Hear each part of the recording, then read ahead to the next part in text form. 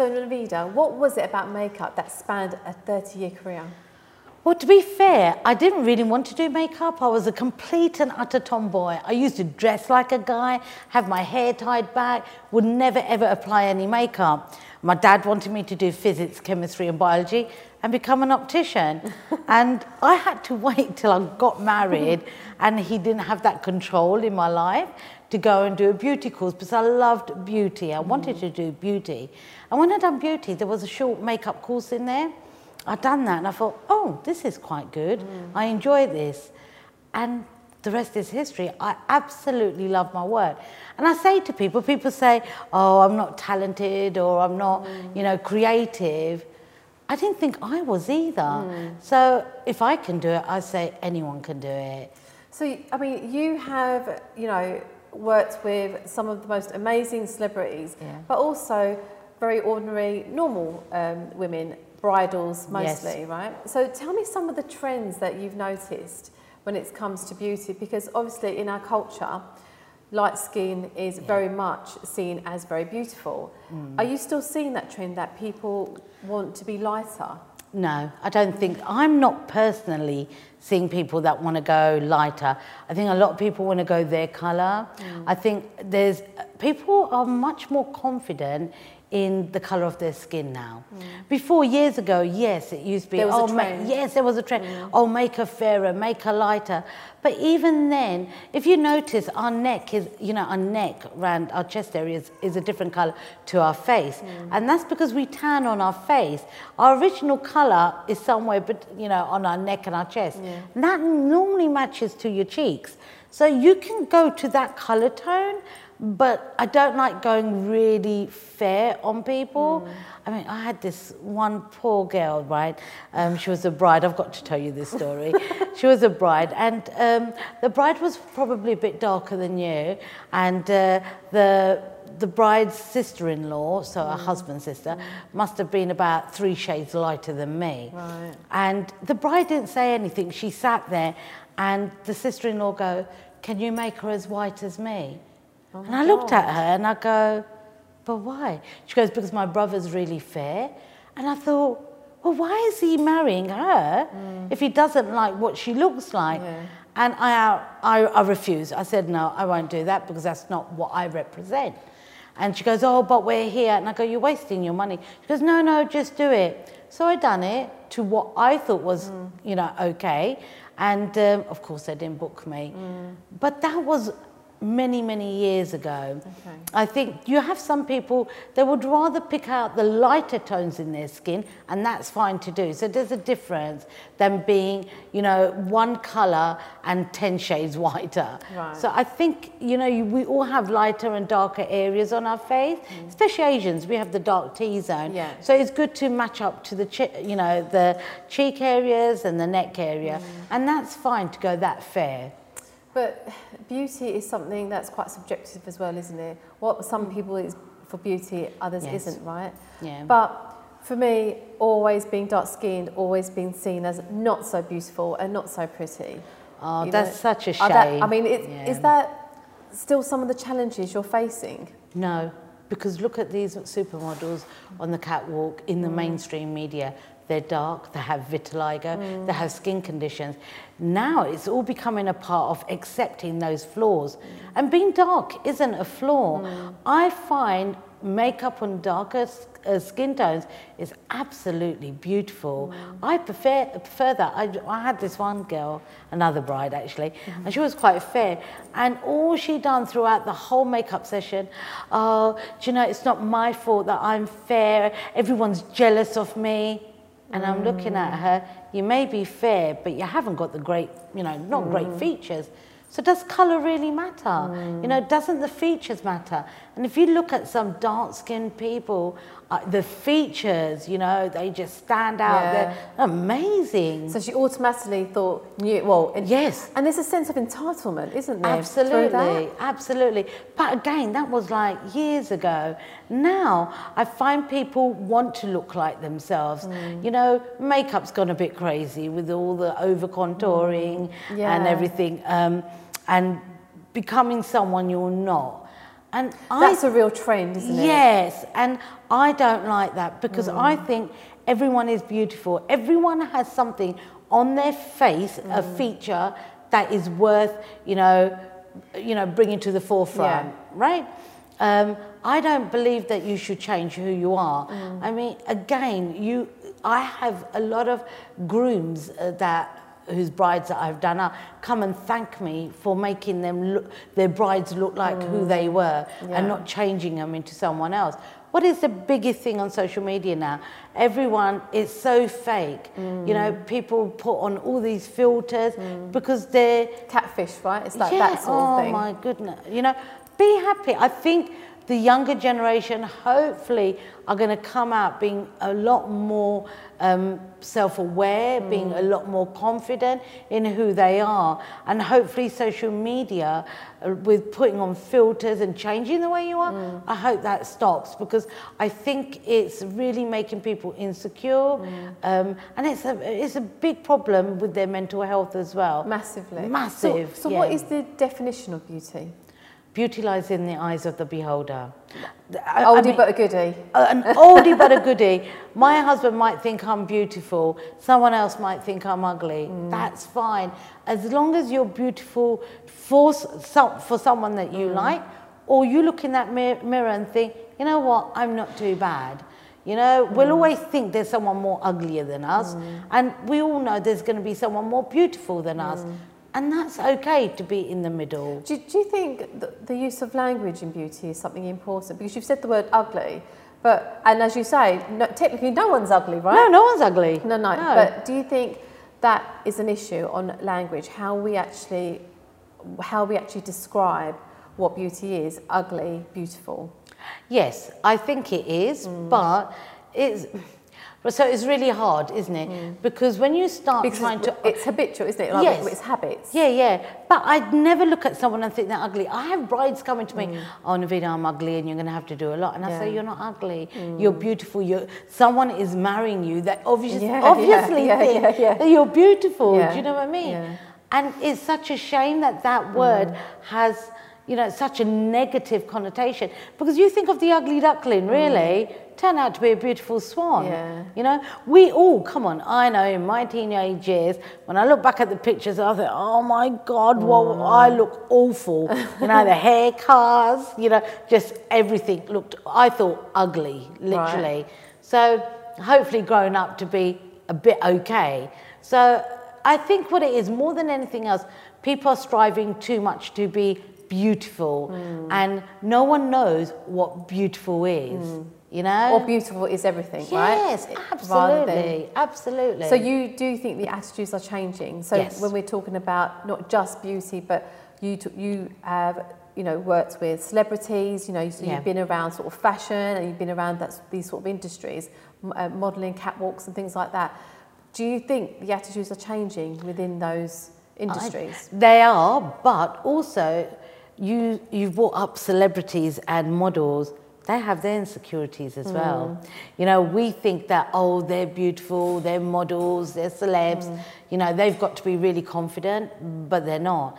There's not one person, no matter how perfect we may be, that we think that we are perfect. We will always pick out something that we think that needs fixing. I think attitudes have changed a bit. I think it's 50-50, to be quite fair. The people that are heavily influenced by social media have a total different outlook. Where the people are now thinking, don't want to do social media. It's not good on my mental health. Those people are very confident and they're quite happy the way they look. So, do you think so we're talking about more of the idea of beauty, aren't we now? So what the idea is. So you're saying natural and just enhancing yourself. Yeah, enhancing. Rather than changing anything. Yes, I don't believe that. I mean, you have all these people, I want a really skinny nose, and they've got quite big cheeks here. Now, I'm a bit round here, and my nose is in proportion to my face. Now, if I make my nose really slim, I've got a thin nose, but it makes everything else look fat. So what is the point? It's about, what it is?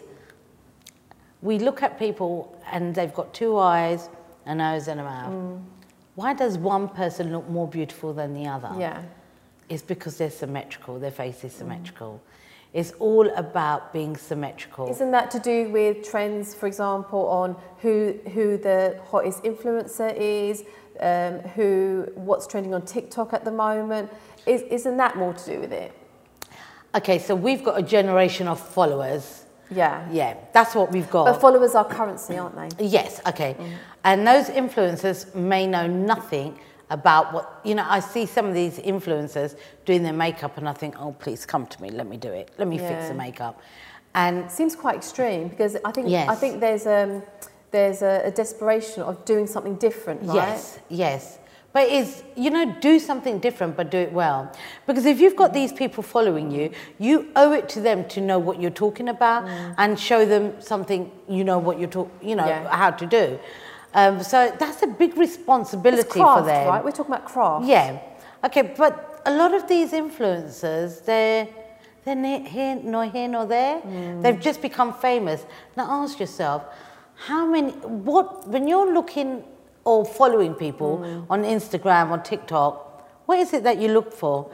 You find that the people that are quite appealing to the eye, they have a lot of followers. People that are funny have followers. Anyone that's serious doesn't have no, you know, they don't really have followers. I think it's about the look or what they're presenting. Trends, yeah, the trends. Fashion, yeah, the fashion.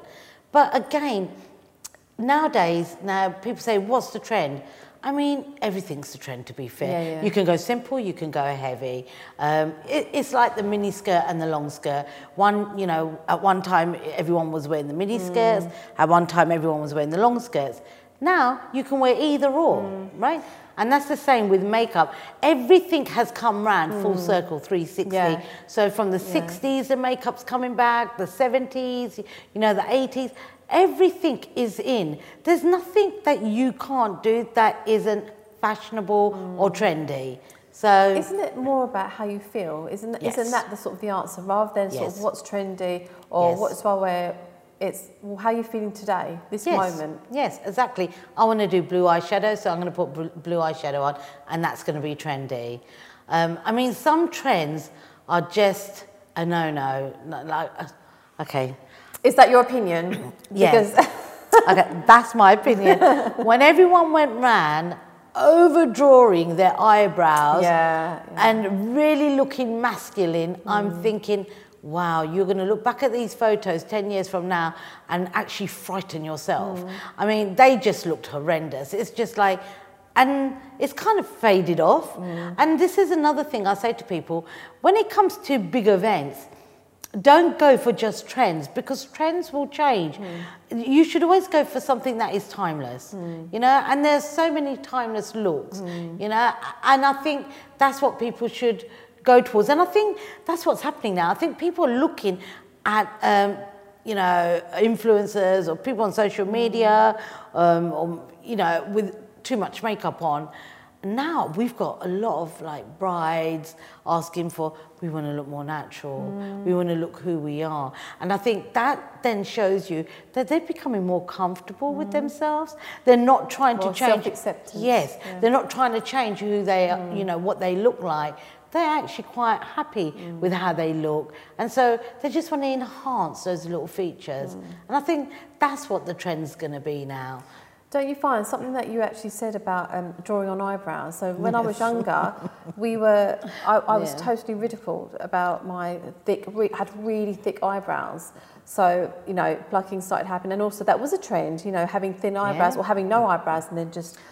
Don't you find there's a lot of inspiration that comes from a lot of like communities like us? Like, for example, I'll give an example about fashion, like bindi, right? Yeah. So we wear bindis, but obviously there was a time where I was, you know, I would have been crucified to wear bindi if I walked down the road. Yeah, absolutely. But again, that became a trend because, and that's also cultural appropriation, right? That's what we're on the realms of, that actually a lot of trends that are going on are actually from lots of different cultures other than... Absolutely. Yeah. Yeah, I mean, the hair, the waves. Yeah. You know, that's not something new. That's like you know, years old. Oh, like, do you remember the old school, like, donut? Oh my God, the donut, everyone's wearing those donuts now. How easy to do the hairstyle.